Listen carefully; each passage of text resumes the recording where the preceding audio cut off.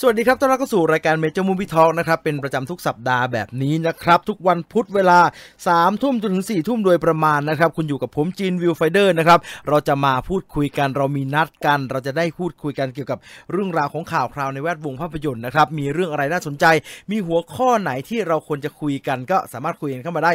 สดๆในรายการนี้นะครับ1ชั่วโมงเต็มครับ60นาทีเราอยู่กันที่นี่นะครับ YouTube Channel Major Group นะครับสดๆกันแบบนี้ทุกสัปดาห์นะทุกสัปดาห์จริงๆนะจัดมานานพอสมควรแล้วเทปจริงๆจังๆเนี่ยผมว่าไม่เกิน3ครั้งแหละครับ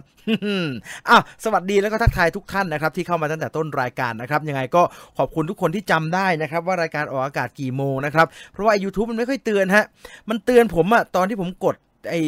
ไตเติ้ลขึ้นมาเมื่อกี้หลังจากเราวนลูปติ้วดิวติดิติดิวดิวอยู่พักใหญ่ๆครับ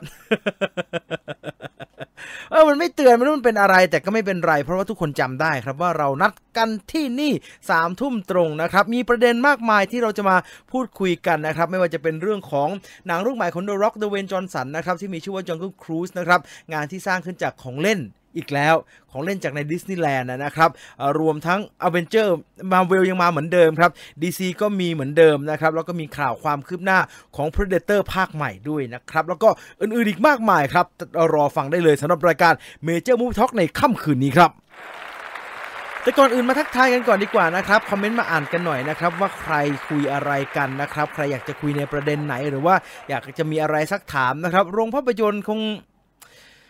ไม่รู้ดีกว่าฮะผมไม่รู้ดีกว่าเรารอฟังประกาศจากรัฐบาลไปเรื่อยๆก็แล้วกันนะครับว่า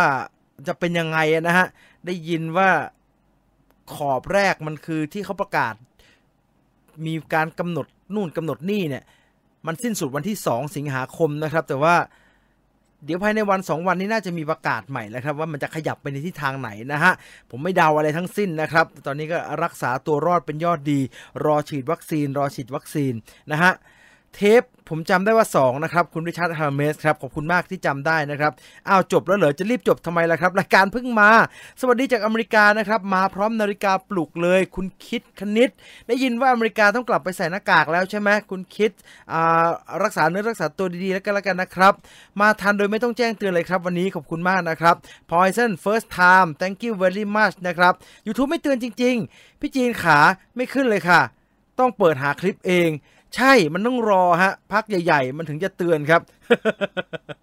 น้ำแอปเปิลมาหรือยังพี่ยังครับระบบขนส่งน่าจะมีปัญหาครับเดี๋ยวผมจะลองเช็คดูก็แล้วกันนะครับว่ามันจะมาเมื่อไหร่นะรอทานอยู่นะน่ากินเมื่อเช้าโซนี่แถลงเกี่ยวกับ Spider-Man เขาลงไอ้ทีเซอร์ขายโฮมเอนเตอร์เทนเมนต์ลงทีเซอร์ของหนัง2ภาคแรกเพื่อจะปูทางไปหนังภาคที่3เท่าที่เห็นนะแต่ว่าแถลงจริงๆจังๆเนี่ยยังไม่เห็นรู้อย่างเดียวว่ามีข่าวทุกสัปดาห์เลยครับว่าเดี๋ยวสัปดาห์นี้เราจะมีตัวอย่างภาพยนตร์เรื่อง Spider-Man No Way Home มีมาเป็นเดือนแล้วครับแล้วก็ไม่มีตัวอย่างสักทีนะครับสวัสดีครับพี่ฉีดวัคซีนหรือยังครับฉีด AstraZeneca ไป1เข็มนะครับเข็ม2ไม่รู้เมื่อไหร่ยังไงเลยนะฮะเขานัดผมกันยายนแต่ตอนนี้ใจคอไม่ดีฮะThe Rock สงสัยจะมาทางหนังขายเด็กพอเห็นว่ามันทำจากเครื่องเล่นดิสนีย์เนี่ยอย่าเพิ่งนึกว่ามันเป็นหนังขายเด็กสิครับเพราะว่าอะไรเพราะว่า Pirates of the Caribbean ก็ทำจากเครื่องเล่นดิสนีย์นะครับแล้วผมว่า Pirates of the Caribbean โดยเฉพาะบางภาคเนี่ยไม่ได้ขายเด็กเลยนะครับขายผู้ใหญ่ยังขายลำบากเลยนะฮะดูยากดูเย็นใช่นะมีความสลับซับซ้อนมีความเป็นหนังแบบเอปิกมหากาพย์อยู่ดังนั้นผมว่าจะบอกว่าขายเด็กซะเลยทีเดียวก็ไม่น่าจะใช่นะฮะแต่ว่าเป็นความบันเทิงแบบครอบครัวไอ้Jungle Cruiseนะสวัสดีครับมาทันสดเพราะยังปั่นงานไม่เสร็จครับขยันทำงานครับหวังว่าเราจะได้อยู่เป็นเพื่อนกันนะฮะจะมีเสียงผมเป็นเพื่อนหวังว่าคุณจะทำงานได้อย่างแบบคล่องแคล่วขึ้นนะมีข่าว Amber Heard บ้างไหมครับตาม IG เองเลยฮะถ้าคุณอยากรู้ข่าว Amber Heard นะตาม IG เองเลยไอ้จีนกินข้าวกันจีนไหมครับกินครับมากขนาดเลยครับมักขนาดเลยแต่ก่อนกิน5ห่อครับ5ห่อภายในมื้อเดียวครับยายชอบย่างให้กินพร้อมขนาดเลยได้กินเมืองแล้วยุงเทพขยากขนาดยุงเทพหาซื้อบ่ก็ได้ครับแล้วจะพูดคำเมืองทำไมนักหนาเนี่ย สวัสดีค่ะชีวิตแอมเบอร์เฮิร์ทช่วงนี้เป็นยังไงบ้างสวัสดีครับพี่จีนมาฟังแล้วครับขอบคุณนะครับกำลังหาหนังดูพอดีมานี่ก่อนขอบคุณมากนะครับซานติเอโกคอมิคคอนปีนี้มีอะไรน่าสนใจไหมทุกอย่างมันก็เป็นไปตามกระแสโลกนะครับเฟียวๆไปเรื่อยๆนะไม่น่าได้เปิดแล้วตอนนี้อีกนานแน่ๆเลยเอานะสักวันมันก็ได้เปิดนะปีนี้จะได้ดู Fast 9ไหมเนี่ยหวังว่าจะได้ดูนะครับ Exorcist มีข่าวไหมสายผีครับมีข่าวว่าเขาจะทำเป็นไตรภาคเลยเดี๋ยวมาฟังข่าวในวันนี้กันนะพี่ The Rock จะมาใน Fast 10 11ป่ะเห็นมีเรื่องกันคอนเฟิร์มแล้วนะครับว่าไม่มา 100% นะครับ The Rock พูดเองเลยว่าจะไม่กลับมาเล่นไอ้หนังชุด Fast and Furious อีกแล้วนะแต่ไอ้สปินออฟฟุกฮอปแอนด์ชอผมยังไม่แน่ใจนะครับได้ยินเสียงพี่จีนทำให้หายคิดถึงโรงหนังได้นะครับขอบคุณมากๆนะครับ On a One for the Road ที่พี่บาสกำกับไทยจะได้ดูน่าจะถามว่าในโรงไหมครับถ้ามันอยู่ในสภาวะปกติก็น่าจะได้ดูนะครับได้ยินว่าเจมส์การอยากทำหนังกรูดกับฮาร์รี่ควินครับผมได้ยินว่าแกไม่อยากทำหนังซูเปอร์ฮีโร่แล้วครับแกหมดแรงละสวัสดีครับพี่จีนทันสดครั้งแรกนะครับผมชอบฟังพี่จีนมากเลยฟังขับรถไปฟังไปเป็นประจำเลยขอบคุณมากครับสวัสดีค่ะพี่กักตัวจะครบ14วันแล้วนะคะwelcome to the society ครับแล้วก็อย่าไปเสี่ยงอะไรมาอีกมันห้ามไม่ได้เนาะก็ขอให้โชคดีไม่ต้องกลับไปกักตัวอีกก็แล้วกันนะครับพี่ The Rock ไม่เล่นหนัง Fast แล้วและ Hobbs and Shaw ยังเล่นอยู่หรือเปล่าส่วนตัวผมชอบ Hobbs and Shaw มากกว่าอันนี้เขาบอกกักฮะยังไม่พูดแบบเต็มปากเต็มคำแต่เขาบอกว่าจะไม่เล่นหนัง Fast แค่นั้นฮะคือจะไม่ได้เล่นอยากให้เขาทำกันไปเหอะผมไม่เกี่ยวแล้วล่ะอะไรแบบนั้นมากกว่าชักกี้มีข่าวไหมครับได้ยินว่าจะเป็นทีวีซีรีส์นะทันสดสักทีครับพี่ถึงไหนแล้วครับยังไม่ถึงไหนเลยครับพี่จีนเป็นดูมันเดลเรียนหรือยังไม่ได้ดูเลยเพิ่งดูสกู๊ปฟาสจบเมื่อกี้เลยค่ะขอบคุณมากนะครับใครยังไม่ได้ดูไปดูนะเดี๋ยวผมจะพูดที่นั่นอ่ะทีเดียวเป็นเรื่องเป็นราวเลยว่าสำหรับแฟรนไชส์ Fast and Furious The Rock Dwayne Johnson จำเป็นแค่ไหนนะครับในสกู๊ปที่ใช้ชื่อว่าจำเป็นไหมถ้า Fast and Furious ไม่มี The Rock นะครับลองไปดูที่Scoop Viewfinder ก็แล้วกันนะครับส่วนใน Major Group เนี่ยเพิ่งจะขึ้นตัวใหม่ไปนะครับเป็น Major Trailer Talk นะครับ Major Trailer Talk ในตอนที่พูดถึงภาพยนตร์เรื่องอะไรวะล่าสุด Don't Breathe ภาค 2 Don't Breathe ภาค 2 นะครับสตีเฟนแลงกลับมาน้านอร์แมนอีลุงนอร์แมนตาบอดคนเดิมโคตรโหดเลยครับแต่คราวนี้กลับมาเหลือเชื่อเขาพลิกเอาตัวละครนี้กลับมาเป็นพระเอกนะครับเอาไปดูตัวอย่างแล้วกันแล้วก็มีรายละเอียดหลายจุดนะฮะที่อยากจะพูดถึงแล้วก็อยากจะมาแชร์กันนะครับใน Major Trailer Talk ตัวล่าสุดนะครับรวมทั้งอีกหนึ่งกิจกรรมนะครับของ Major ยังไม่จบนะครับยังคงมีอย่างต่อเนื่องนะครับสำหรับ Major Cinetube นะครับซีซั่นที่2นะครับก็มีการเอาหนังมาฉายทาง YouTube นะครับโดย Major เป็นคนจัดการเรื่องหนังทั้งหมดนะฮะในซีซั่น2นี่จะเป็นการฉายหนังไทยล้วนๆนะครับสัปดาห์นี้เนี่ยมี2โปรแกรม2รส2สไตล์อาจจะดูเป็นหนังผีเหมือนกันแต่ว่าเป็นผีคนละฝั่งเลยครับอันนึงเป็นผีฝั่งสยองเลยเกาะฮาชิมะญี่ปุ่นอีกอันนึงเป็นผีน้ำนองสยองขวัญแต่ถามว่าน่ากลัวไหมไอ้ผีน้ำนองสยองขวัญเนี่ยจริงๆน่ากลัวนะครับผมยังวิวเลยนะมันมีความเป็นหนังผีอยู่บ้างนะครับแต่มันตลกนะค่อมตลกมากเลยสำหรับสัปดาห์นี้นะฮะพฤหัสและศุกร์นะครับพฤหัสจะมีฮาชิมะโปรเจกต์ไม่เชื่อต้องลบหลู่นะครับหนังสยองขวัญเรื่องแรกๆที่มีการเดินทางไปถ่ายทำที่ญี่ปุ่นอย่างเป็นเรื่องเป็นราวนะครับไปถ่ายกันที่เกาะฮาชิมะของจริงเลยนะครับแล้วก็เป็นหนังเรื่องแรกของคุณผมกลัวพูดชื่อผิดจังเลยไม้พิรัตน์ถูกไหม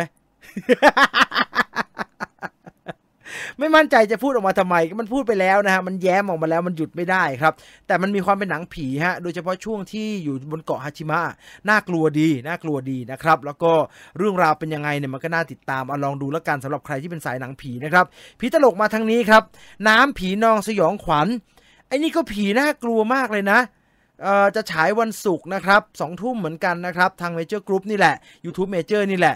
อันเนี้ยเป็นหนึ่งในตำนานการแสดงบทตลกของนครไปดูร่วมไว้อะไรนครกับภาพยนตร์เรื่องน้ำผีนองสยองขวัญมันตลกจริงฮะไม่ต้องไว้อะไรก็ได้อันนี้มันตลกเพราะว่ามันตลกแกเล่นตลกจริงฮะมันเป็นครั้งเดียวมั้งฮะที่แกเล่นเป็นคนตาบอดน่ะมองอะไรไม่ค่อยชัดอ่ะแล้วแกก็เล่นได้อย่างเหลือเชื่อมุกที่ดีไซน์ผ่านการที่ตัวละครมองไม่เห็นเนี่ยโอ้ คือไอ้มันช่างเจิดจ้าซะเหลือเกินเนี่ยมันก็มาจากเรื่องนี้นะครับดังนั้นไปดูกันแล้วมันก็มีพล็อตที่เกี่ยวกับเรื่องสระว่ายน้ำเรื่องผีที่ความเป็นผีมันก็น่ากลัวอยู่ใช้ได้นะครับอ้าวลองไปดูนะฮะนี่คือ2โปรแกรมจาก Major Cinetube ครับขณะนี้เวลา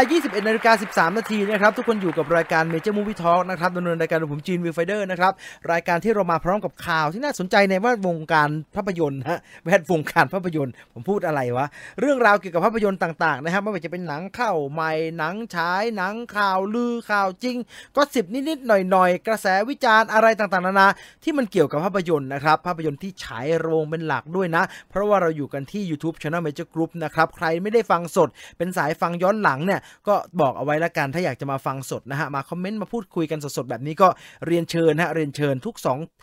3 ทุ่มวันพุธนะครับ3 ทุ่มจนถึง4 ทุ่มนะครับสไปเดอร์แมนหน่อยครับสไปเดอร์แมนทุกอาทิตย์เลยครับสไปเดอร์แมนตอนนี้ยังไม่มีอะไรใหม่มากนะครับเข้าใจว่ากำลังกักรอปล่อยตัวอย่างอยู่นะแล้วก็หวังว่าตัวอย่างจะปล่อยภายในเดือนสิงหากันยานี่แหละกรกฎาไม่น่าได้แล้วครับกรกฎาเหลือไม่กี่วันละสิงหากันยาน่าจะได้ดูกันครับอันนี้เป็นจากการคาดเดาล้วนๆนะครับทานข้าวอยู่ครับกินไปฟังไปเสียงพี่ทำให้ข้าวของผมอร่อยขึ้นเยอะเลยขอบคุณมากและยินดีมากๆนะครับถ้ามันจะทำให้อาหารมื้อนี้อร่อยขึ้นก็อนุโมทนาไปด้วยก็แล้วกันนะครับอยากจะให้พูดอะไรให้มันอร่อยขึ้นกว่าเดิมก็บอกมาได้ก็แล้วกันนะหรือจะให้หัวเราะ เป็นไงอร่อยขึ้นมาอีกนิดไหม สงสัยครับดาราตอนเซ็นสัญญาจะได้เงินเลยหรือว่าได้หลังจากแสดงเสร็จครับเอาอย่างนี้ไหมผมไม่รู้ฮะแต่ส่วนใหญ่ก็มันก็มีการแบ่งจ่ายเป็นงวดแล้วฮะคุณเอาดาราไทยหรือว่าดาราฝรั่งล่ะดาราไทยก็พอรู้บ้างเล็กน้อยดาราฝรั่งไม่รู้เลยแต่มันมีการแบ่งแต่ละสัญญาไม่เหมือนกันฮะเราจะเอาเหมาไม่น่าได้ครับพี่แนะนำหนังออสการ์หน่อยครับเอาแบบที่จบสวยๆนะไอ้นี่ไง Green Book ไงสวยโคตรสวยเลยจบสวยมากเลยออสการ์ภาพยนตร์ยอดเยี่ยมด้วยไอ้ Parasite นี่ถือว่าจบสวยไหมผมว่าก็สวยอยู่นะแต่ว่าจบดีดีกว่าอันนั้นอย่าเรียกจบสวยแล้วมันก็ไม่สวยเท่าไหร่สิ่งที่เกิดขึ้นตอนท้ายเรื่องไม่สวยเลยแต่มันก็จบดีแล้วกันนะจบดีก็แล้วกันเมมโมรีต้องไปดูที่ไหนครับยังไม่มีใครเอาเข้ามานะมันเพิ่งจะฉายที่เมืองคานไปนะครับตปท.ต่างประเทศผมยังไม่แน่ใจเลยเขาฉายหรือยัง Black Widow จะลง Disney Plus หรือว่าลงโรงครับถามผมว่าลงทั้งคู่ครับแต่ลงอะไรก่อนผมไม่รู้นะคือกระแสพูดก็พูดเถอะกระแสมันแรงช่วงเนี้ยเพราะว่าโรงภาพยนตร์บ้านเรามันฉายไม่ได้มันมีปัญหาอยู่มันยังอยู่ในข้อจำกัดหลายๆอย่างอยู่ก็เลยมีกระแสออกมาตลอดเวลาแต่ต้องบอกว่ากระแสทุกครั้งที่มีการปล่อยออกมามีภาพโปสเตอร์มีการให้ข่าวว่าสงสัย Black Widow จะไปได้ฉายทาง Disney Plus แล้วน่ะต้องบอกว่ามันไม่ได้มาจากต้นตอเลยนะครับมันมาจากต่างๆนานาทั้งสิ้นเลยดังนั้นอย่าเพิ่งคอนเฟิร์มอย่าเพิ่งสรุปครับผมในฐานะคนที่ดูแล้วผมเชียร์ทุกคนเนี่ยรอดูในโรงนะเพราะว่าเดี๋ยว Black Widow เข้าเนี่ยผมจะไปดูในโรงอีกรอบนึงนะฮะเพิ่งได้ดู Nobody สนุกดีครับเห็นข่าวบ๊อบ ไอเดนเคิร์กซุดในกองถ่ายเป็นห่วงแกจังแกก็อายุไม่น้อยนะครับเคยเอาเสียงหัวเราะพี่จีนเป็นเสียงปลุกหลอนใช้ได้เลยครับ พี่จีนป่าเทพเขาสตาร์ทรถทัวร์ซะแล้วครับใช่ฮะเห็นใจแกผมไม่รู้แกอึดอัดอะไรขนาดไหนมันแกจะต้องมาพูดในคลิปซึ่งเราเดาได้ว่าสถานการณ์เป็นแบบนี้ถ้าพูดแบบนั้นมันจะเกิดอะไรขึ้นเนี่ยผมว่าหลายคนก็รู้ฮะเดาได้สั่งข้าวมันไก่มาไม่ได้น้ำจิ้มจืดชืดเลยครับพี่ฟังพี่ไปเพลินดีในครัวในเคอมีไหมฮะซีอิ๊วอะไรสักหน่อยข้าวมันไก่ไม่มีน้ำจิ้มไม่ไหวนะฮะเต้าเจี้ยวอะไรในครัวมีไหมเอามาลองให้หน่อยอ่ะไม่ได้ฮะไม่ไหวมันจืดเกินไปนะฮะเพิ่งปิดร้านครับกำลังทานข้าวเหมือนกันฟังเสียงพี่จีนเพลินเลยครับขอบคุณมากๆนะครับทำเสียงก็ซิล่าหน่อยท่านอย่าทำเลยทำเสียงก็ซิล่าแล้วแสบคอนะเราไปเริ่มต้นกับข่าวของเราในวันนี้ดีกว่านะครับขณะนี้เวลา 21:17 นาทีเนี่ยเพิ่งจะเริ่มวินาทีนี้แหละกับข่าวจริงๆของเราในวันนี้นะครับ ก่อนอื่นมาดูกระแสหนังเรื่องใหม่ล่าสุดของ The Rock Dwayne Johnson กันก่อนนะครับภาพยนตร์เรื่อง Jungle Cruise นะครับ Jungle Cruise เป็นหนังที่ความจริงควรจะฉายไปสักพักใหญ่ๆแล้วล่ะแต่ว่ามันก็ติดด้วยสถานการณ์โควิดนี่แหละก็เลยไม่ได้ฉายนะครับแล้วก็ตอนนี้อยู่ในช่วงที่ทั้ง The Rock แล้วก็ Emily Blunt เนี่ยเดินสายโปรโมทครับ Jungle Cruise เป็นหนึ่งในหนังที่ผมอยากดูมากนะเพราะมันเป็นแอคชั่นผจญภัยกึ่งตลกครับเหมือนเราได้ย้อนกลับไปดู Indiana Jones เหมือนเราได้ย้อนกลับไปดู The Mummy อะไรทำนองนั้นครับเพราะว่าหนังผจญภัยแอดเวนเจอร์เนี่ยในอดีตเวลาเราทำฝรั่งทำเนี่ยเขาจะผสมตลกแล้วก็มีความเป็นหนังครอบครัวนิดๆหน่อยๆนะฮะอยู่ในนั้นอินเดียนาโจนส์เนี่ยเป็นต้นแบบของหนังอะไรแบบนี้เลยแล้วผู้กำกับรวมทั้งตัวเดอะร็อกเองก็พูดอยู่เสมอครับว่า Jungle Cruise เรื่องนี้เนี่ยมันมีความเป็นอินเดียนาโจนส์สูงมากๆครับหนังฉายเรียบร้อยแล้วนะครับยังไม่ได้ฉายในวงกว้างมากนักแต่มีนักวิจารณ์กลุ่มแรกได้ดูแล้วนะฮะตัวหนังเนี่ยสร้างมาจากเครื่องเล่นที่เปิดมาพร้อมกับ Disney World Disneyland เลย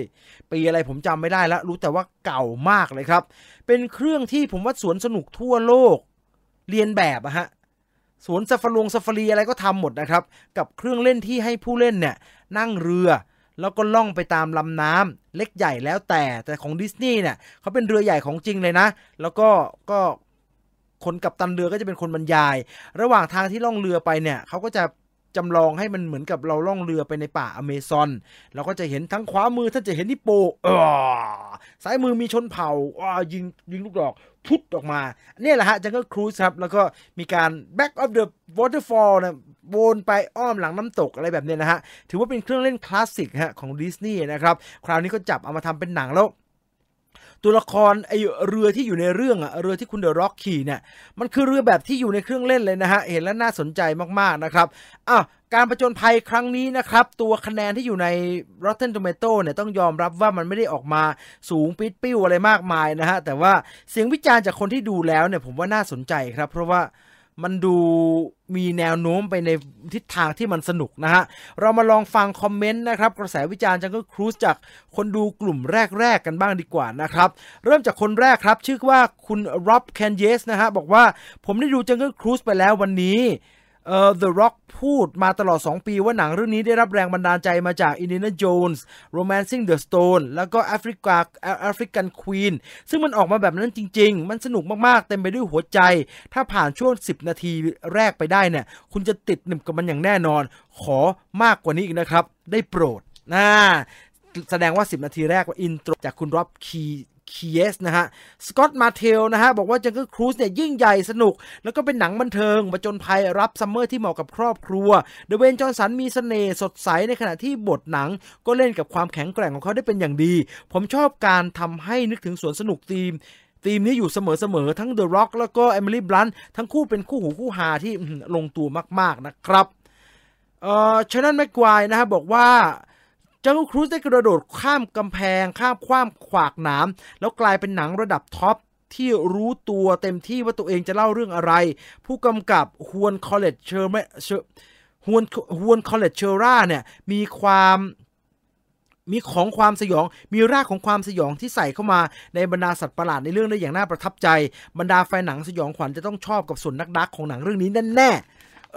นี่น่าสนใจขึ้นมาใหญ่เลยนะอีกสักหนึ่งคนครับเอริกเดวิสบอกว่าJungle Cruiseสนุกมากๆยิ่งใหญ่เป็นการผจญภัยที่มหัศจรรย์ทำให้รู้สึกคล้ายกับหนังเรื่อง Pirates of the Caribbean และมันเต็มไปด้วยเซอร์ไพรส์เดเวนจอห์นสันกับเอมิลี่บลันต์เนี่ยยอดเยี่ยมมากๆเมื่ออยู่ด้วยกันแต่เมื่อ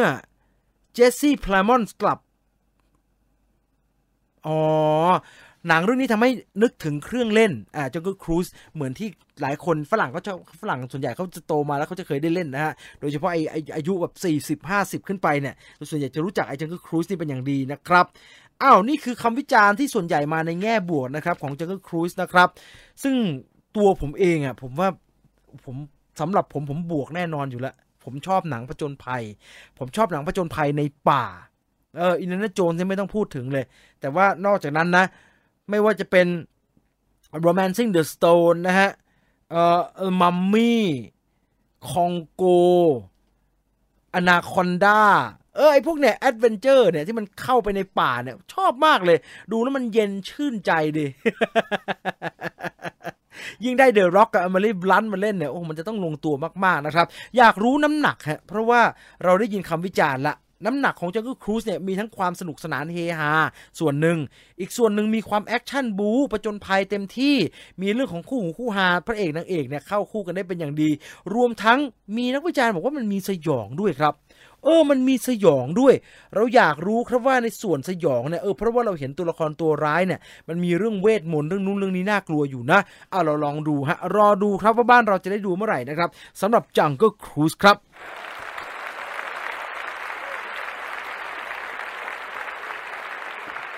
ใช่ครับคุณทัศนียาคองโกผมโคตรชอบเลยผมชอบดูมากเลยไม่รู้ทำไม อาจจะเพราะว่ามันเข้าป่านะเรามาว่าถึงหนังเรื่องนี้กันบ้างดีกว่าครับอีกหนึ่งในตำนานของวงการภาพยนตร์นะครับที่ต้องเรียกว่าสตูดิโอไม่ยอมแพ้สักทีฮะทำออกมากี่ทีรีบูตมั่งไม่รีบูตมั่งภาคต่อมั่งหรืออะไรก็ตามนะฮะไม่เคยประสบความสำเร็จหรือว่ากลับไปแม้กระทั่งว่าจะเข้าไปแบบใกล้ๆภาคแรกได้เลยครับผมกำลังหมายถึงแฟรนไชส์ที่ใช้ชื่อว่า Predator ครับ Predator เนี่ยเป็นงานที่เริ่มต้นในปี 1987 นะครับอาร์โนลด์ ชวาร์ซเนเกอร์แสดงนำแล้วตอนเริ่มต้นเนี่ยก็อิเละเขะขะฮะมีปัญหามากมายครับปัญหาขนาดว่าไอตัวcharacter design ตัว Predator เองเนี่ยมีการต้องไปรื้อนะฮะถ่ายทำไปแล้วต้องไปรื้อแก้ซ่อมใหม่เต็มไปหมดแล้วก็สุดท้ายก็ออกฉายแล้วก็หนังประสบความสำเร็จมากครับรายได้ของ Predator ภาคแรกเนี่ยถือว่าถล่มทลายนะครับเกือบจะ100 ล้านเหรียญสหรัฐนะฮะในยุคสมัยนั้นนะด้วยทุนสร้างประมาณ15 ล้านเหรียญสหรัฐนะครับแต่หลังจาก Predator ภาคแรกคืออาร์โนลด์ ชวาร์ซเนกเกอร์ก็ไม่ได้กลับมาเล่นหนังเรื่องนี้อีกเลยนะครับแต่ไอตัว Predator ก็ยังอยู่เหมือนเดิมแหละด้วยว่าสตูดิโอคงเข้าใจอย่างนั้นแหละฮะผมเป็นสตูดิโอผมก็จะเข้าใจอย่างนั้นครับว่าโอเคแหละอาร์โนเป็นพระเอกใหญ่จริงแหละแต่ว่าจุดขายของ Predator มันคือตัว Predator นะถ้าหนังมันยังคงมีไอตัว Predator ไอตัวมนุษย์ต่างดาวนั่นอยู่เนี่ยมันก็น่าจะพาไปต่อได้นะมีการทำ Predator 2 ให้มันอยู่ในโลกทันสมัยยิ่งขึ้นฮะอยู่ในโลกปัจจุบันนะว่าอย่างนั้นน่ะสู้กับแก๊งนู้นแก๊งนี้มีเรื่องอะไรที่สลับซับซ้อนมากยิ่งขึ้นแล้วก็ใส่ความโหดเข้าไปมากยิ่งขึ้นครับ He's in town with a few days to kill ใช้คำนี้เลยไม่มีอาร์โนแต่มีแดนนี่โกลเวอร์อยู่ในเรื่องนะครับไม่เวิร์กฮะหนังก็ไม่ประสบความสำเร็จครับแล้วไอ้ความไม่สำเร็จของ Predator 2 เนี่ยก็เลยทำให้แฟรนไชส์ Predator เนี่ยหยุดไปยาวเลยครับระหว่างทางอาจจะมีหนังกระโหลงโป่งชึ้งอย่างไอ้พวก Predator vs Alien vs Predator ออกมาบ้างนะครับแต่ว่าไอ้พวกนั้นน่ะผมนะในฐานะแฟน Predator ผมไม่นับรวมเลยนะมันกระโหลงโป่งชึ้งเกินไปอ่ะ มันแย่เกินไปนะฮะผมไปดูอยู่ภาคหนึ่งไปดูในโรงไม่ไหวเลยจนกระทั่งปี 2010 ครับเรียกว่าห่างจากภาคแรกร่วม 20-30 ปีแล้วฮะก็มีการทำ Predator ภาคใหม่ขึ้นมาตอนนั้นเนี่ยจินตนาการใหม่เลยครับไม่อยู่บนโลกเลยแอนดรีน โบรดีแสดงนำมีคุณมาเชอร์ฮาร่าอาลีด้วยผมจำได้แล้วก็อยู่บนดาวฮะเป็นดาวแล้วก็เป็นแบบว่าฮันติ้งเกมอย่างนั้นอ่ะสนุกมากเลยแต่ดูเหมือนว่าแฟนๆ Predator ก็ไม่ซื้ออยู่ดีครับอารมณ์มันก็ดูผจญภัยมันก็ดูแบบแอบซ่อนสเตลสู้กันด้วยความเป็นแบบว่าพยายามจะเอากลิ่นหนังภาคแรกมาแล้วนะแต่ Predator ในปี 2010 ก็ไม่เวิร์กอยู่ดีครับรายได้ก็ไม่ค่อยสู้ดีเท่าไหร่นะครับคืออาจจะได้มากแหละแต่ว่าผมว่ามันก็ไม่มากพอที่เขาคิดว่ามันจะทำภาคต่ออะไรได้ฮะหลังจากนั้นอีก8 ปีครับ Predator ก็ถูกปลุกขึ้นมาอีกครั้งหนึ่งครับกลายเป็นหนังเรื่อง The Predator อันนี้เนี่ยเห็นชัดๆเลยว่าถ้ามันไม่ได้ก็เอาใหม่เชนแบล็กฮะเชนแบล็กคนที่กำกับไอออนแมนภาค2นั่นแหละครับ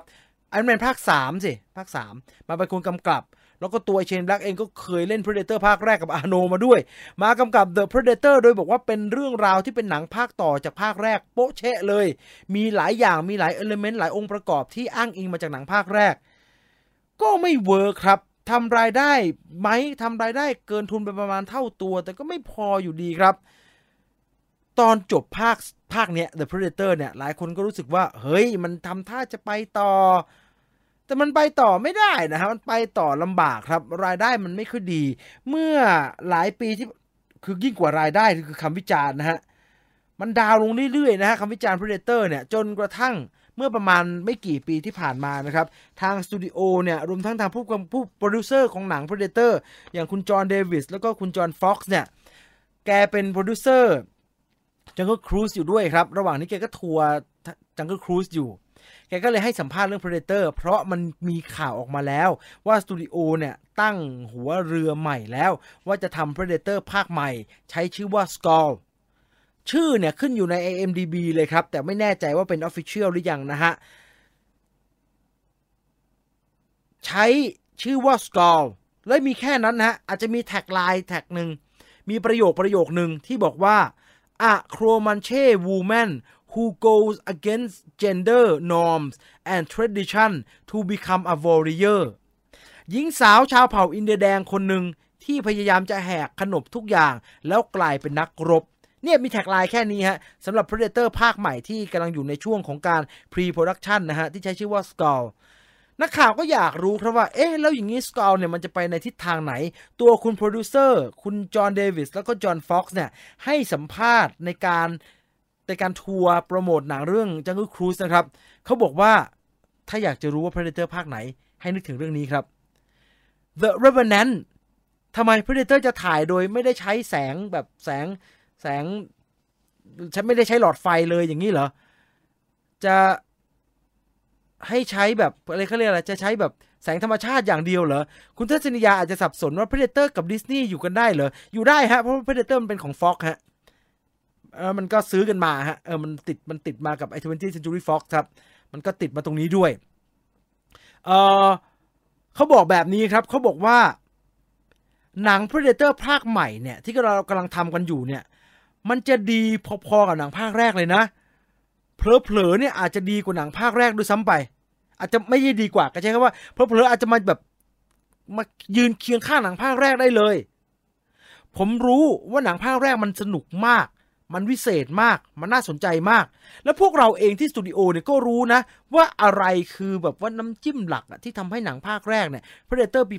1980 กว่าเนี่ยมันเวิร์กแต่ให้ตายเถอะเราไม่เคยทำเลยฮะเราไม่เคยทำสูตรสำเร็จไอ้ที่ภาคแรกมันสำเร็จเนี่ยไอ้คีย์หลักเนี่ยเราไม่เคยเอามาใช้งานเลยไม่ว่าจะเป็น Predator ภาคไหนก็ตามคราวนี้เราจะกลับไปทางนั้นครับมันจะเป็นงานที่สานต่อความเป็น Predator ภาคแรกจริงๆสำหรับ Skull รอดูก็แล้วกันนะครับว่า Predator ภาคใหม่จะออกมาเป็นอย่างไรนะครับพร้อมกับเป็นการประกาศอย่างชัดเจนครับว่า Predator ที่ใช้ชื่อว่า Skull จะเป็นหนังที่เป็นภาคต้นเป็น prequel เพราะว่าโปรดิวเซอร์จอห์นเดวิสแล้วก็จอห์นฟ็อกซ์บอกเหมือนกันครับว่า Predator ภาคใหม่ Skull เนี่ยจะเล่าเรื่องราวของการที่ไอ้มนุษย์ต่างดาวนักล่าไอ้ Predator เนี่ยมาเยือนโลกเป็นครั้งแรกครับยุคไหนไม่รู้นะเขายังไม่บอกนะยุคไหนไม่รู้นะแต่เขาบอกว่าบรรยากาศมันจะคล้ายๆกับ Revenant ครับดังนั้นแฟน Predator รอคอยได้เลยครับหวังว่าจะสนุกกว่าไอ้ Predator ภาคที่แล้วนะไอ้ The Predator น่ะไม่หนุกเอาซะเลยที่มันมี Predator ตัวใหญ่ๆน่ะ เมื่อกี้พูดถึง Emily Blunt ไปนิดนึงแล้วนะฮะกลับมาพูดถึงเธออีกหน่อยกันละกันนะครับเมื่อกี้พูดถึง Jungle Cruise แต่ว่าคือใช่เธอไปโปรโมท Jungle Cruise อยู่เธอก็เลยถูกถามยับเลยฮะเรื่องเกี่ยวกับหนังซูเปอร์ฮีโร่เนี่ยเพราะว่าอะไรเพราะ Emily Blunt เป็นหนึ่งในนักแสดงที่เฉียดกับการได้รับบทเป็นหนึ่งในซูเปอร์ฮีโร่ Marvel มาแล้วครับเธอคือคนที่ทางสตูดิโอMarvel Studio เลือกเป็นคนแรกเป็น first choiceว่าจะให้เป็น Black Widow ใน Iron Man ภาค 2คือตัวละคร Black Widow ที่ Scarlett Johansson เล่นเนี่ยปรากฏตัวครั้งแรกใน Black Widow ภาค 2นะครับ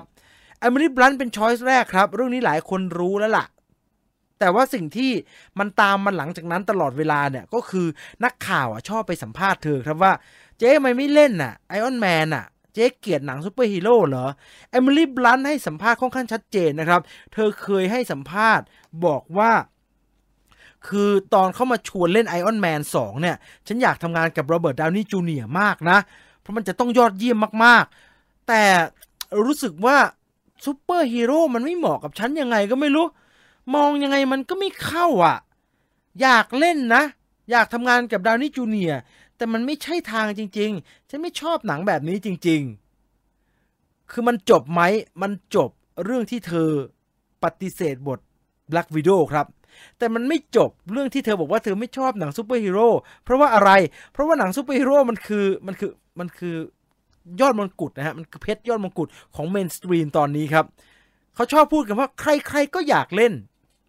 ไม่จริงนะซึ่งไม่จริงนะฮะเดี๋ยวผมจะทำสกู๊ปให้ดูว่าไม่ใช่ใครๆก็อยากเล่นมีนักแสดงจำนวนมากที่บอกว่าผมไม่เล่นหรอกหนังแบบนี้ผมไม่เล่นหรอกเนี่ยเยอะฮะเยอะหนึ่งในนั้นคือคุณเจสัน สเตธแฮมนะฮะ เดี๋ยวผมไปขุดบทสัมภาษณ์ของทุกคนมาแล้วเดี๋ยวผมทำสกู๊ปให้ดูกลับมาที่เอมิลี่ บลันท์ครับหลังจากที่เธอปฏิเสธบทใน Iron Man 2ไปแล้วก็ให้สัมภาษณ์ว่าเธอไม่ค่อยชอบหนังซูเปอร์ฮีโร่เนี่ยมันก็เริ่มมีข่าวมาอีกครับว่าถ้า Marvel ซื้อ Fox เรียบร้อยแล้วเนี่ยได้ Fantastic Four มาอยู่ในมือเนี่ย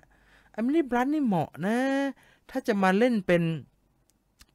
ซูซาน สตรอมอ่ะตัว The Invisible Woman น่ะเพราะว่าถ้าเอมิลี่ บลันท์เล่นเนี่ยเราจะได้เอาจอห์น คราซินสกี้ผัวเธอเนี่ยที่เล่น A Quiet Place ด้วยกันเนี่ยมาเล่นเป็นมิสเตอร์แฟนตาสติกไปเลยนี่ไม่ใช่ตะกอนที่มาจากทางฝั่ง Marvel Studio นะครับแต่เป็นตะกอนที่มาจากฝั่งของแฟน Marvel Cinematic Universe ล้วนๆครับและเมื่อชื่อของ Emily Blunt ถูกลากกลับเข้ามาในวงสาคนาญาติของพวกหนัง Marvel อีกรอบนึงเนี่ยมันก็เลยทำให้เธอต้องมานั่งตอบคำถามเรื่องหนังซูเปอร์ฮีโร่อีกครั้งหนึ่งครับในการให้สัมภาษณ์ระหว่างที่กำลังทัวร์โปรโมทหนังเรื่อง Jungle Cruise อยู่เอมิลี่ บลันท์ก็เลยเคลียร์คัดชัดเจนไปเลยครับเธอให้สัมภาษณ์กับสื่อถามว่าเจ๊มีโอกาสกลับมาเล่นหนังซูเปอร์ฮีโร่ไหมมัน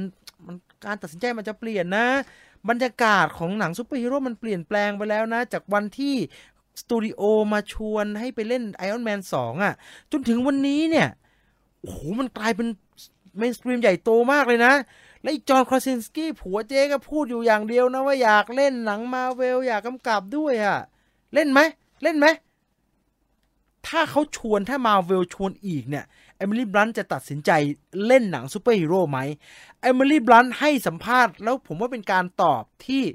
เคลียร์แล้วเราไม่ต้องถามเธอเรื่องนี้อีกเลยครับเธอบอกแบบนี้ครับเธอบอกว่าถ้าฉันจะเล่นหนังซูเปอร์ฮีโร่นะมันอยู่ที่เรื่องเดียวเลยอันดับแรกนะการเลือกงานในวงการเนี่ยการเลือกบทจะเล่นเนี่ยเอมิลี่ บลันท์บอกว่าเธออยากเล่นอะไรที่ไม่เคยเล่นมาก่อนครับยอมรับว่าในช่วงเวลาที่ผ่านมาเนี่ยเคยแอบไปคิดว่าเล่นก็ดีเหมือนกันนะหนังซูเปอร์ฮีโร่เนี่ยไม่ได้ตัดโอกาสไม่ได้ปฏิเสธและไม่ได้เกลียดมันซะขนาดนั้นเลยทีเดียวแต่ก็ยังรู้สึกอยู่ในใจว่ามันไม่ใช่ทางครับสุดท้ายเนี่ยเอมิลี่ บลันท์พูดชัดเจนว่าประเด็นเดียวเลยที่จะทำให้เธอตัดสินใจเล่นหรือไม่เล่นหนังซูเปอร์ฮีโร่คือถ้าบทมันเวิร์กจริงๆเธอก็จะรับครับเธอบอกแค่นี้ฮะถ้าบทของหนังเรื่องนั้นมันเวิร์กจริงๆเธอก็จะพิจารณารับเล่นเป็นซูเปอร์ฮีโร่ผมว่าอีกหนึ่งองค์ประกอบนะครับคืออันนี้คริส อีแวนเคยพูดเอาไว้ว่าการเล่นเป็นซูเปอร์ฮีโร่ของ Marvel Cinematic Universe ทุกวันนี้เนี่ยมันหนักหนาสาหัสเกินไปสำหรับนักแสดงบางคนแง่มุมหนึ่งก็คือมันลืมตาอ้าปากไปเล่นอย่างอื่นยากครับเพราะว่างานมันมีต่อเนื่องแล้วก็บางสัญญาก็ไปเล่นอย่างอื่นลำบากไม่สามารถแหกไปเล่นอะไรที่มันหลากหลายได้นักเราจะเห็นว่าไอ้โรเบิร์ต ดาวนี่จูเนียร์เนี่ยได้แวบๆนะฮะได้แวบๆเพราะว่ามันจะหนักมากครับมันจะต้องถ่ายแต่ไอ้หนังซูเปอร์ฮีโร่เนี่ยนักแสดงหลายคนก็ปฏิเสธเพราะว่าเรื่องนี้แหละมันกินคิวเยอะเกินแต่หนักไปกว่านั้นก็คือคริส อีแวนบอกว่าการเล่นหนังซูเปอร์ฮีโร่มันรับผิดชอบเยอะครับเราก็เห็นว่าทุกคนที่เล่นน่ะคือเขาไม่ได้ไม่เต็มใจนะฮะทุกคนก็เต็มใจทำสาธารณกุศลไปเยี่ยมเด็กไปทำทุกอย่างแต่ว่าเมื่อคุณเล่นหนังซูเปอร์ฮีโร่ไปแล้วคุณจะกลายเป็นตัวนั้นไปเลยฮะคริส อีแวนบอกแบบนั้นแล้วผมว่าเอมิลี่ บลันท์ก็กังวลเรื่องนี้อยู่แหละเธอคงไม่ต้องการตังค์จากมาเวลเท่าไหร่แล้วมึงฮะแต่ในฐานะนักแสดงเอมิลี่ บลันท์ถือว่าเป็นยอดฝีมือนะฮะผมดูเธอตอนไอ้เดวิล แวร์ พราด้าเล่นเก่งมากเลยอ่ะคือเรารักนางเอกในเรื่องมากนะแอนไฮทาเวย์ป่ะใช่แต่เอมิลี่ บลันท์มีเสน่ห์มากเลยนะถึงผมจะเฉยๆกับหนังซูเปอร์ฮีโร่แต่ผมก็หวังว่าถ้าเอมิลี่ บลันท์ตอบรับเล่นเรื่องนี้ก็น่าจะน่าสนใจดีนะครับ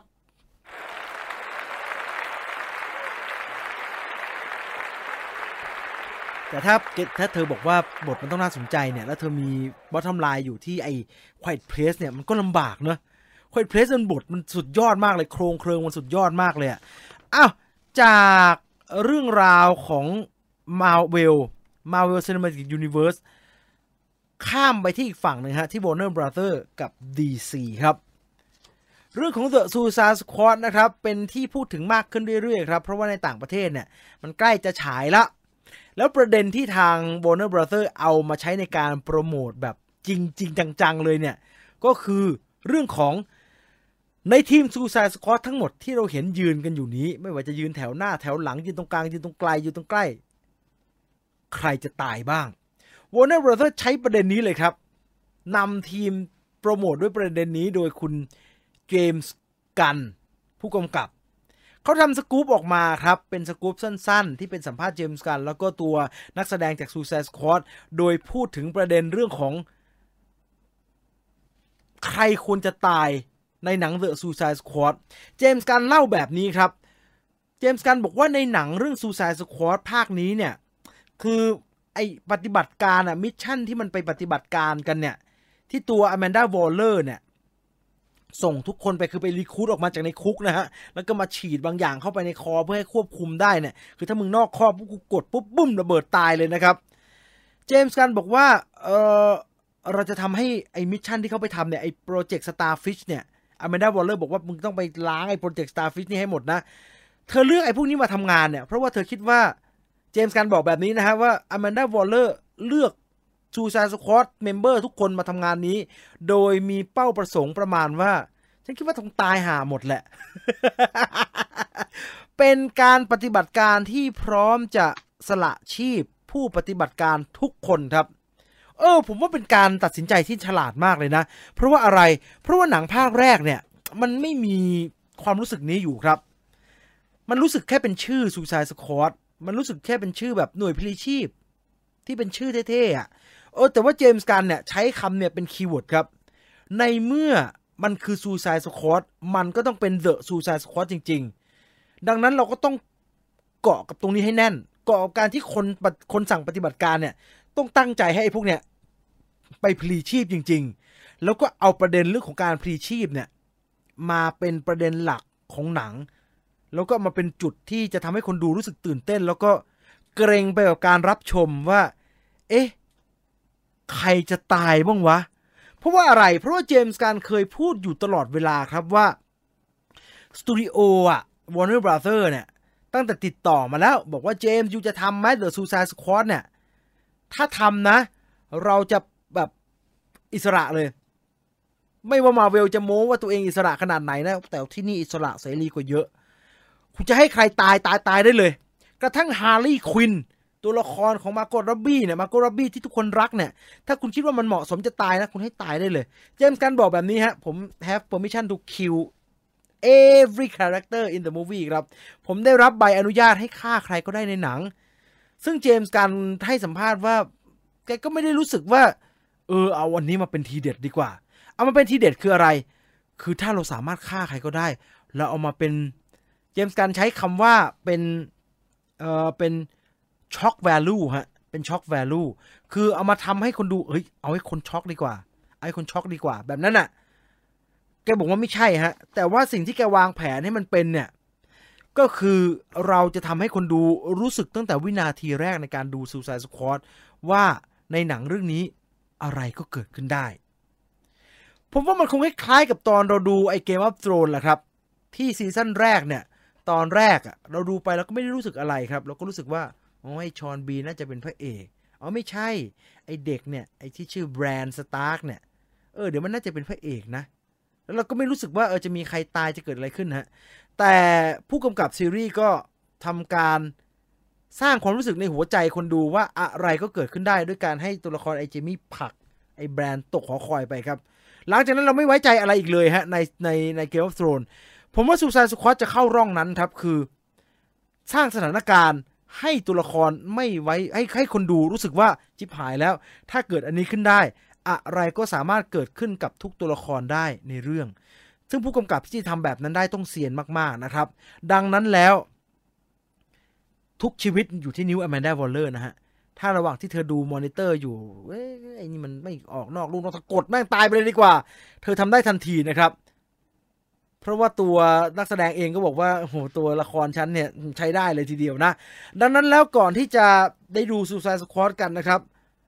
เราจะมาลองเดากันดูว่าใครมีโอกาสรอดใครมีโอกาสตายใน Suicide Squad บ้าง The Suicide Squad ถ้าย้อนกลับไปดูเนี่ยคือฮาร์ลีย์ควินคนก็พูดถึงเยอะนะฮะว่ามันน่าจะตายนะแต่ย้อนกลับไปดูก่อนว่าเจมส์กันเคยตัดสินใจฆ่าตัวละครด้วยวิธีการแบบไหน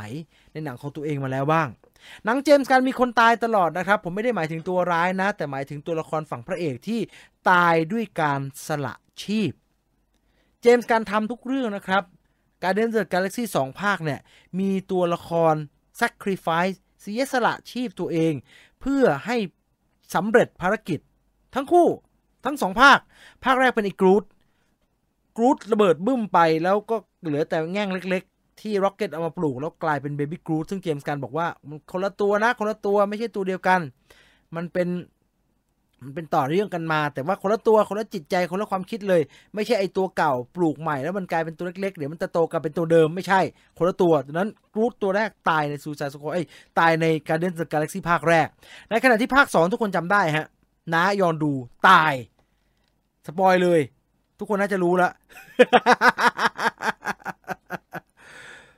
ทุกคนช็อกมากครับว่ายอนดูตายเนี่ย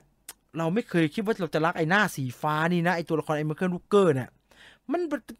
ไม่น่ารักเลยมันผิวปากแล้วมันน่าเกลียดมากเลยในหนังภาคแรกแต่ภาค2โอ้ดัดดี้ยอนดูคิ้วน่ารักมากแล้วก็ตายแบบสีน้ำตานะฮะสีน้ำตาเกมโมรานี่อาจจะไม่เกี่ยวกับเจมส์กันแต่ว่าก็เป็นตัวละครที่เจมส์กันสร้างขึ้นมาก็ถูกไอ้ธานอสฆ่าตายห่าใน Avengers Infinity War คราวนี้มาดูครับ Suicide Squad เราเริ่มจากตัวละครที่ผมว่ารอดนะผมว่าไม่น่าตายนะฮาร์ลีย์ควินฮะไม่น่าตายน่าจะรอดเพราะว่าอะไรนักวิเคราะห์หลายๆสำนักเขาบอกว่าฮาร์ลีย์ควินคือตัวละครที่มีมูลค่ามากเกินไปต่อให้เจมส์กันได้อนุญาตให้ฆ่าใครก็ได้ผมว่าเขาก็ไม่กล้าฆ่าตัวละครตัวนี้เพราะว่าทาง Warner Brothers สามารถเอาไปใช้ทำมาหากินได้อีกเยอะมีหนังของฮาร์ลีย์ควินแค่3 ภาคเนี่ย3 เรื่องเนี่ยSuicide Squad แรก Birds of Prey แล้วก็ The Suicide Squad เนี่ยมีแค่3น้อยไปเพราะว่าอะไรเพราะว่าตอนนี้3ยังไม่ได้ดูนะฮะแต่2แรกเนี่ยฮาร์ลีย์ควินดีไหมดีแต่หนังไม่ดีสัก2เรื่องเลยให้เธอมีหนังดีๆเยอะๆหน่อยเถอะตัวละครนี้อุตส่าห์สร้างมาได้เจ๋งขนาดนี้มาโกราบี้อุตส่าห์สร้างตัวละครตัวนี้ออกมาได้ยอดเยี่ยมขนาดนี้ดังนั้นเธอไม่น่าตายที่นี่นะประกอบกับการที่ตัวเธอเองเนี่ยออกมาให้สัมภาษณ์ครับว่าฉันก็ไม่รู้เหมือนกันว่าอนาคตของตัวละครนี้ใน DC เนี่ยจะเป็นยังไงฉันรู้เท่าทุกคนแหละค่ะเท่ากับว่าอย่างน้อยๆก็ไม่น่าตายแล้วนะถ้ายังเดาทางไม่ได้อะถ้าอนาคตมันจบไปแล้วเนี่ยเธอก็ไม่น่าจะเดาทางอะไรไม่ได้นะ ดังนั้นผมว่าฮาร์ลีย์ควินต่อให้ถ้าตายก็จะประทับใจก็จะแปลกดีแต่ไม่น่าตายฮะหรือตัวละครที่มีชื่อว่า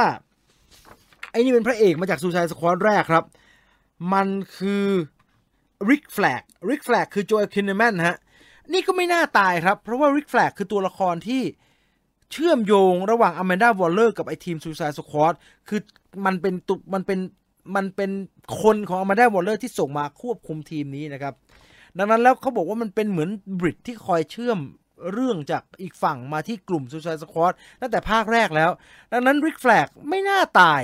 ถ้าให้ตายน่าจะไปต่อลำบากสำหรับหนังชุด Suicide Squad นะครับตามมาด้วยตัวละครของไอดริส เอลบาครับเดดสปอต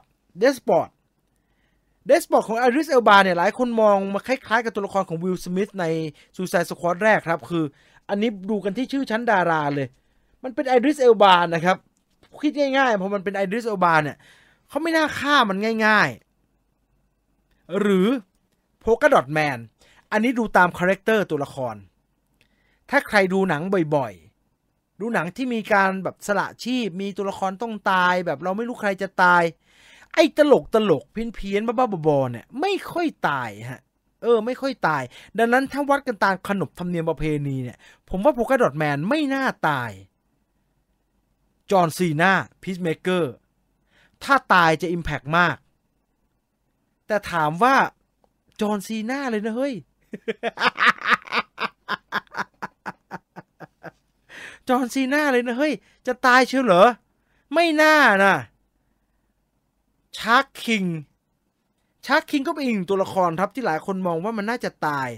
แต่คนก็มองกลับมันถ้าชาร์คคิงตายมันจะไปซ้ำกับกรูทตายครับถ้าชาร์คคิงตายเนี่ยคิงชาร์คถ้าคิงชาร์คตายเนี่ยมันจะไปอยู่ในร่องที่มันดูเป็นร่องเดียวกับกรูทตายเนอะแล้วเขาจะทำแบบนั้นจริงๆเหรอซิงเกอร์คนก็บอกว่าไม่น่าตายครับซิงเกอร์ที่ดูเหมือนเป็นตัวร้ายนะครับเพราะมันดูมีปมฮะมันดูเอาไปทำงานต่อเอาไปใช้งานต่อได้หรือไอ้ใจคอตนี่ที่เล่นเป็นกัปตันบูมเมอแรงก็มีกระแสว่าใจคอตนี่ไม่น่าตายนะถ้าดูตามทรงถ้าดูตามคาแรคเตอร์ดีไซน์ที่ดูโดดเด่นขึ้นมาจากหนังภาคแรกกลุ่มนี้คือกลุ่มที่แหมชื่อดารามันดังอะเนาะเขาก็คิดว่าไม่น่าตายกันนะแต่กลุ่มที่มีคนฟันธงนักวิเคราะห์หลายสำนักฟันธงว่าตายหาแน่นอนเริ่มจาก Ratcatcher หมายเลข2ฮะ Ratcatcher หมายเลข2ดูจากตัวอย่างเนี่ยเธอเป็นตัวละครที่ดูเป็นเนื้อเรื่องของหนังภาคนี้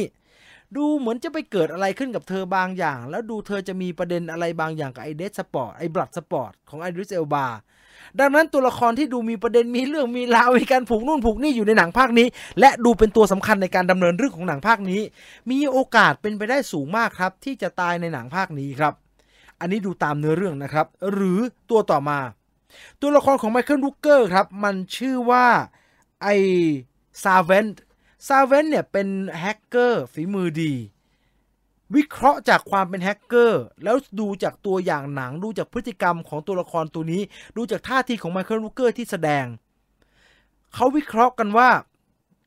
มันเป็นแฮกเกอร์มันน่าจะไปพยายามแฮกสิ่งที่ไม่ใช่ภารกิจนั่นก็คือมันน่าจะพยายามแฮกไออุปกรณ์ของอแมนดาวอลเลอร์นะที่จะควบคุมไอพวกซูไซด์สควอดอะไอที่กดระเบิดที่คอเนี่ยฮะที่ฉีดไว้เนี่ยแล้วมันมีรีโมทมาจากระยะไกลใช่ไหมฮะในเมื่อมันเป็นเทพนักแฮกเนี่ยมันก็น่าจะพยายามทำอะไรสิ่งนั้นแล้วสิ่งนั้นนั่นแหละที่น่าจะทำให้ตัวละครของไมเคิลรูเกอร์ถูกเจมส์กันฆ่าอีกรอบหนึ่งในหนังอีกเรื่องฮะ วีโซไอชอนการเล่นนะฮะน้องชายเจมส์กันนี่คนก็มองว่าจากคาแรคเตอร์ดีไซน์ความบ้าบอคอแตกที่ปรากฏมาไอ้วีเซลน่าจะตาย หรือตัวละครอื่นๆที่ปรากฏมาในเรื่องนะครับไม่ว่าจะเป็น TDK นะครับไอตัวถอดแขนได้นะฮะเขาว่ากันว่าฉากที่มันถอดแขนในตัวอย่างนะครับที่เราเห็นแขนมันหายไปมันถอดแขนแล้วจะไปสู้เขามองว่าฉากนั้นน่าจะตายเลยนะครับหรือไอ้นี่ยิ่งไปใหญ่เลยฮะแบล็กการ์ดดูกิ๊กก๊อกฮะดูแค่ใช้ปืนดูอยู่ในร่องไอ้สลิปน็อตปีที่แล้วนะครับดูอยู่ในร่องเดียวกับสลิปน็อตภาคแรกดังนั้นไอ้นี่ตายได้แบบไม่น่าเสียดายเลยครับหรือตัวละครผู้หญิงครับชื่อว่ามอนแก้วเนี่ยมอนแก้วเป็นตัวสีส้มๆตัวนี้ดูในตัวอย่างมีฉากที่เธอกระโดดขึ้นไปจับเฮลิคอปเตอร์ครับซึ่งผมว่าฉากนั้นน่ะหลังจากนั้นมันมีการตัดให้เห็นว่าเฮลิคอปเตอร์ระเบิดมากครับระเบิดแล้วหมุนปุ๊บแล้วตกตุ้มเลยผมว่าตายฉากนั้นครับแต่ทั้งหมดนี้ไม่ว่าจะเป็นตัวละครตัวไหนก็ตามที่เดาว่าจะตายแน่ๆนะฮะเหล่านี้ตั้งแต่ Ratcatcher ผมว่าตายแน่หนึ่งในตัวละครที่มันมีภาพหลุดออกมาครับแล้วทุกคนมองว่านักวิเคราะห์หลายสำนักมองว่าไม่ว่าใครจะรอดใครจะตายไอ้ที่ตายก่อนแน่นอนครับ ไอ้หน้ากากสีฟ้ามันชื่อว่าไอ้เจเวลินนะฮะเจเวลินแปลว่าแหลนนะฮะแหลนไอ้ที่พุ่งกีฬานะครับแล้วอาวุธมันก็คือไอ้แหลนที่เอาไว้เล่นแข่งโอลิมปิกนี่แหละเจเวลินใช้แหลนที่อยู่ในมือเป็นอาวุธในการต่อสู้แล้วทำไมคนถึงมองว่าเจเวลินจะตายแล้วจะตายอย่างรวดเร็วในหนังเรื่อง The Suicide Squad ไม่ใช่เป็นเพราะว่าดารามันไม่เด่นไม่ดังตัวละครมันดูคาแรคเตอร์ดีไซน์ดูกิ๊กก๊อกเกินไปอะไรแบบนั้นนะครับแต่มันมีเบาะแสที่น่าสนใจครับเบาะแสที่ว่าก็คือตรงนี้ครับในหนังเนี่ยนอกจากฉากที่มันเดินแล้วก็โชว์ออฟควงไอเจเวลินของมันเนี่ยมาจากธงชาติสหรัฐอเมริกาที่อยู่ด้านหลังซึ่งอันนี้เป็นภาพเบื้องหลังนะครับในตัวอย่างรวมทั้งภาพเบื้องหลังภาพอื่นที่หลุดออกมาแล้วมันดูเป็นการต่อสู้ในเขาเรียกว่า Final Battle ฮะในการต่อสู้ครั้งสุดท้ายของหนังเนี่ย ฮาร์ลีย์ควินเอาของมันไปครับ ฮาร์ลีย์ควินเอาแหลนมันไปเขาเห็นกันหลายช็อตมากเลยครับไม่ว่าจะเป็นในตัวอย่างหรือว่าภาพเบื้องหลังที่มีการเผยออกมาว่าฉากแอคชั่นท้ายเรื่องเนี่ยฮาร์ลีย์ควินเอาอาวุธของไอเจวลินมาใช้งานแบบหลายฉากหลายช็อตเลยครับดังนั้นถ้ามันเป็นเจวลินแล้วเจวลินไม่อยู่ในมือมันแล้วเนี่ย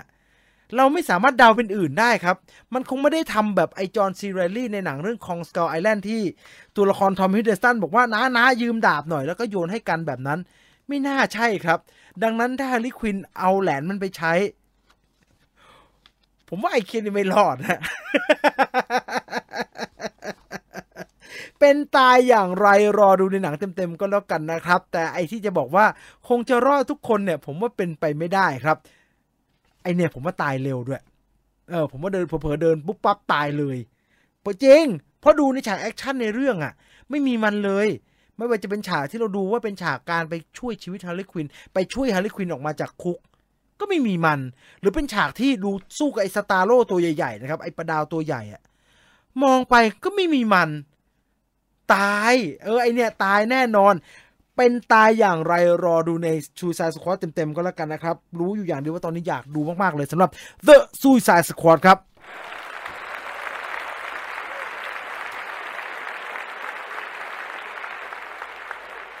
ยังอยู่กับเจมส์กันนะครับแต่ว่าย้ายมาที่ Marvel ฮะมันมีประเด็นน่าสนใจก็เลยเอามาพูดถึงกันหน่อยนะครับเจมส์กันเนี่ยพูดถึง The Guardians of the Galaxy 3 ครับว่า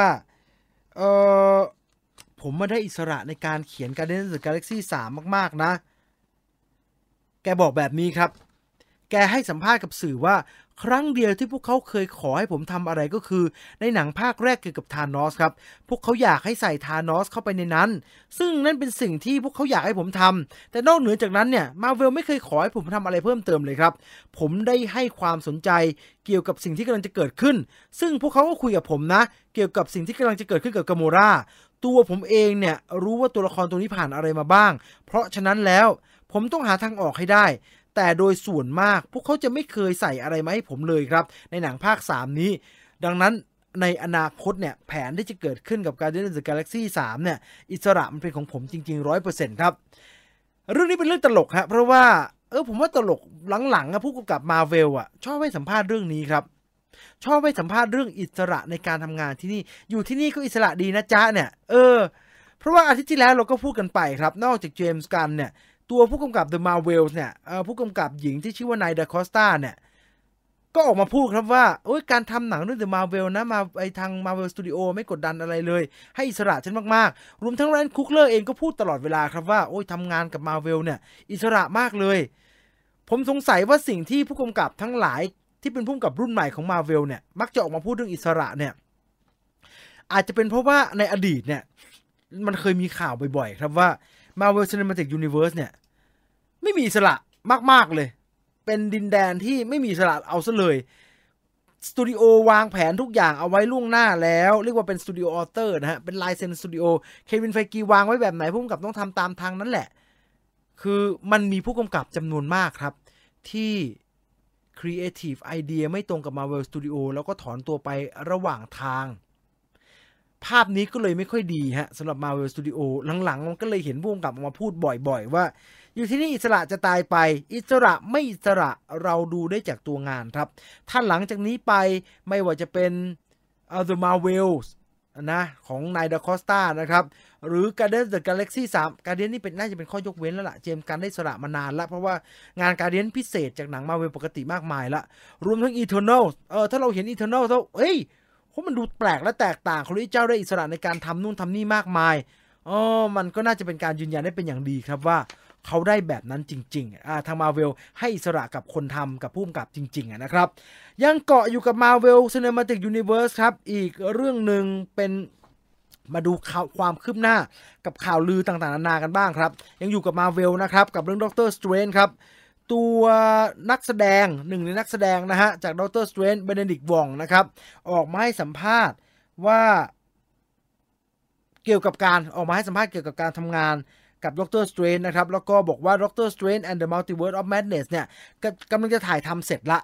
แกพูดถึงแซมไรมี่นะครับผู้กำกับรุ่นใหญ่ที่ได้มาทำงานกับ Marvel เรื่องนี้นะครับว่า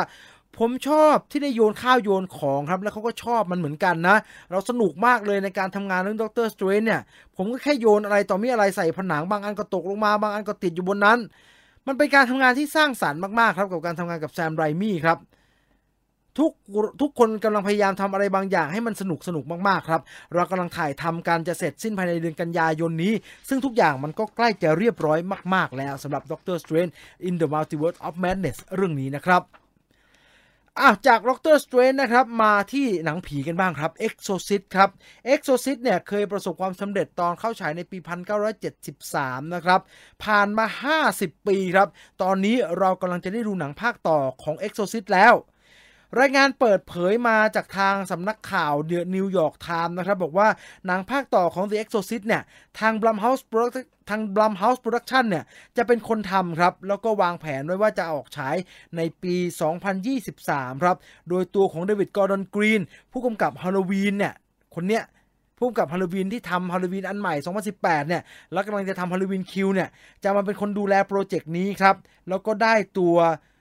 เอเลนเบิร์นสไตน์กลับมารับบทเป็นคริสแมคนิลบทเดิมของเธอจากหนังภาคแรกนะครับตอนนี้คิดว่ายังไม่ได้มีการติดต่อนะฮะเพราะว่าตัวนักแสดงออกมาบอกว่ายังฉันไม่รู้สตูพูดเองฉันยังไม่ได้อะไรทั้งสิ้นนะฮะรอดูก็แล้วกันนะว่าจะออกมาเป็นอย่างไรนะครับนอกจาก Exorcist แล้วไอ้นี่ก็มีข่าวว่าจะมีภาคต่อครับอเล็กซานดรา ดัดดาริโอออกมาเป็นคนให้สัมภาษณ์เองเพราะมีคนถามเธอว่าหนูจะมีแซนแอนเดรียสให้ดูอีกไหมแซนแอนเดรียสที่หนูเล่นกับเดอะล็อกน่ะที่หนูถอดแล้วใส่เสื้อกล้ามตัวเดียวนั่นน่ะที่โลกถล่มอเล็กซานดรา ดัดเดริโอนะครับบอกว่า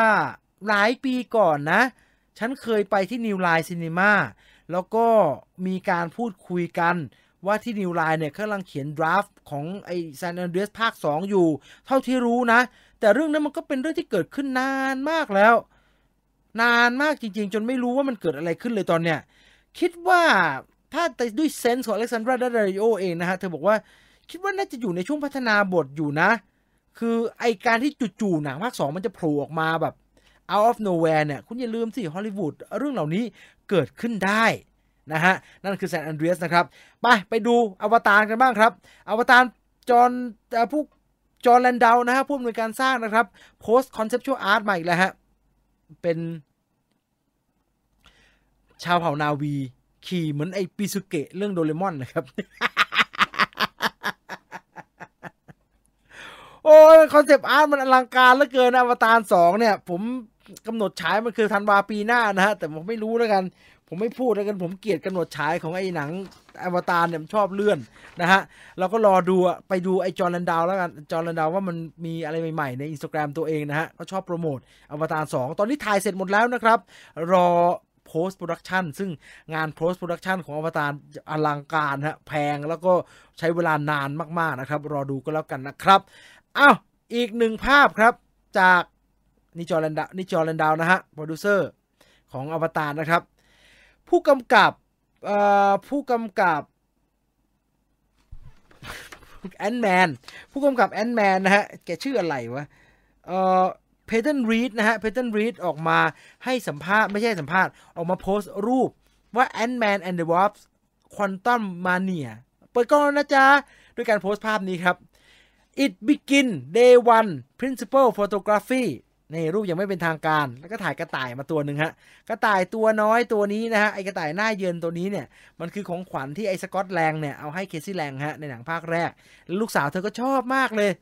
ลูกเพี้ยนพอๆกับพ่อนะฮะชอบกระต่ายฟันหลอประหลาด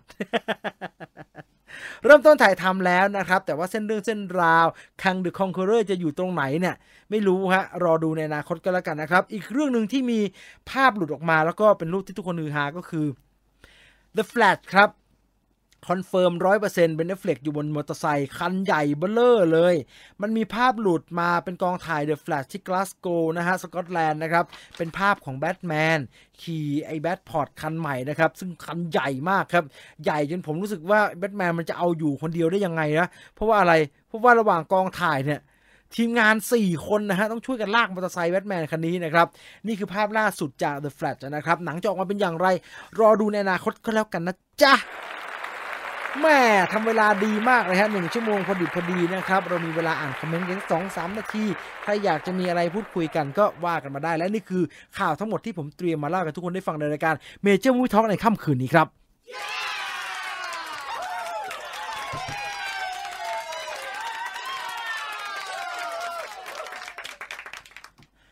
อเล็กซานดราดัตดาริโอลืมดูเนื้อเรื่องไปเลย น่าจะหมายถึงแซนแอนเดรียสเนาะ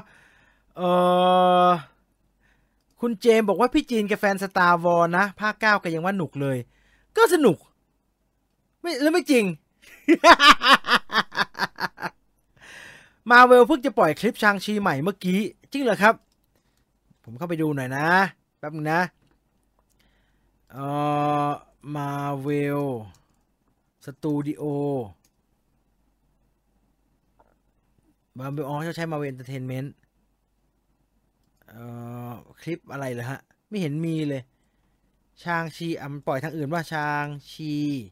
and the Legend of the Ten Ring ตัวกรองหน่อยเอาอัปโหลดวันนี้ใช่จริงด้วย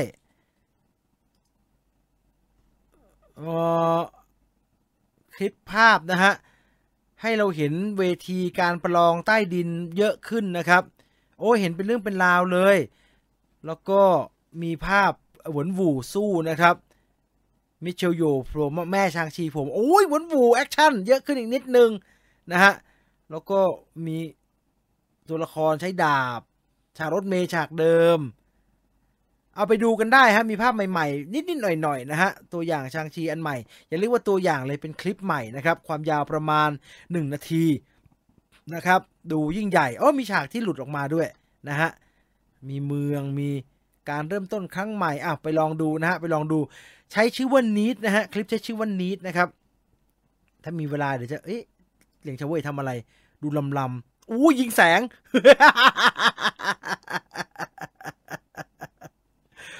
ผมว่าสนุกว่ะผมว่าสนุกมันแบ่งแหวนกันคนละครึ่งอ่ะคุณมันแบ่งแหวนกันคนละครึ่งผมไม่เห็นอันนี้ในตัวอย่างเนี่ยฮะอยู่ที่หวนบู่แขนหนึ่งแล้วก็อยู่ที่ชางชีอีก5 วง อยากดู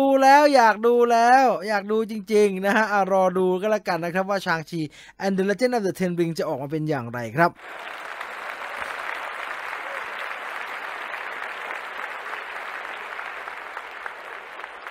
เหมือนเดนเซลบอกนักฆ่าโฮมโปร3ไม่ทำแล้วนี่ครับไม่รู้เลยฮะไม่รู้เลยพอแล้วมั้งผมว่าก็นี่ก็เยอะมากแล้วครับฟาส9เข้าตอนไหนครับเมืองจีนเข้าแล้วขอคำตอบด้วยคุณมาคาดคั้นอะไรผมฮะผมจะไปรู้ได้ยังไงฮะ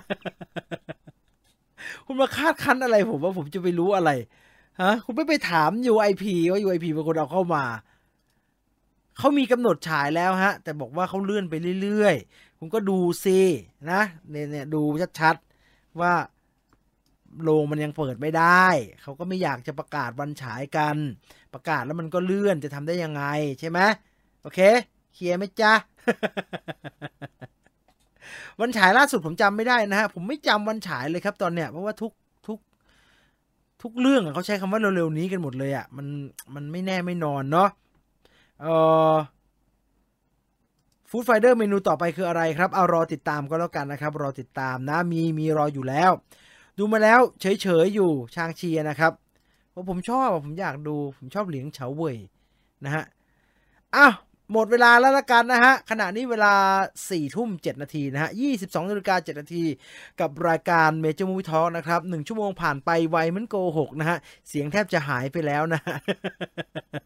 ยังไงก็ขอบคุณทุกท่านนะครับที่ติดตามรับฟังรายการมา1 ชั่วโมงเต็มๆนะครับอย่าลืมนะครับ Major Movie Talk ของเรามาทุกวันพุธเวลา 3 ทุ่มจนถึง 4 ทุ่มโดยประมาณนะครับมาฟังรายการกันแบบนี้อยู่กันอุ่นหนาฝาข้างแบบนี้ขอบคุณมากๆนะครับแล้วก็อย่าลืมติดตามรายการอื่นๆนะครับที่ทาง Viewfinder ผลิตให้กับทาง Major Group นะครับไม่ว่าจะเป็น Major Tour Talk นะครับ Why Must See Major Talk Short News นะครับอื่นๆอีกมากมายนะครับฝากไว้ด้วยละกันรวมทั้ง YouTube Channel Scoop Viewfinder นะครับมีสกู๊ปสนุกมีเนื้อหาดีๆที่จัดให้กับคุณทุกคนได้อย่างสาแก่ใจแน่นอนนะครับวันนี้หมดเวลาแล้วผมจิน Viewfinder ลาไปก่อนนะครับเจอกันใหม่สัปดาห์หน้าสำหรับ Major Movie Talk แบบนี้นะครับ 3 ทุ่มจนถึง 4 ทุ่มทุกวันพุธครับที่ Major Group กดติดตามแล้วก็กดกระดิ่งเอาไว้ด้วยวันนี้ขอบคุณทุกคนมากๆนะครับนอนหลับฝันดีลาตรีสวัสดิ์ทุกท่านไปแล้วครับสวัสดีครับ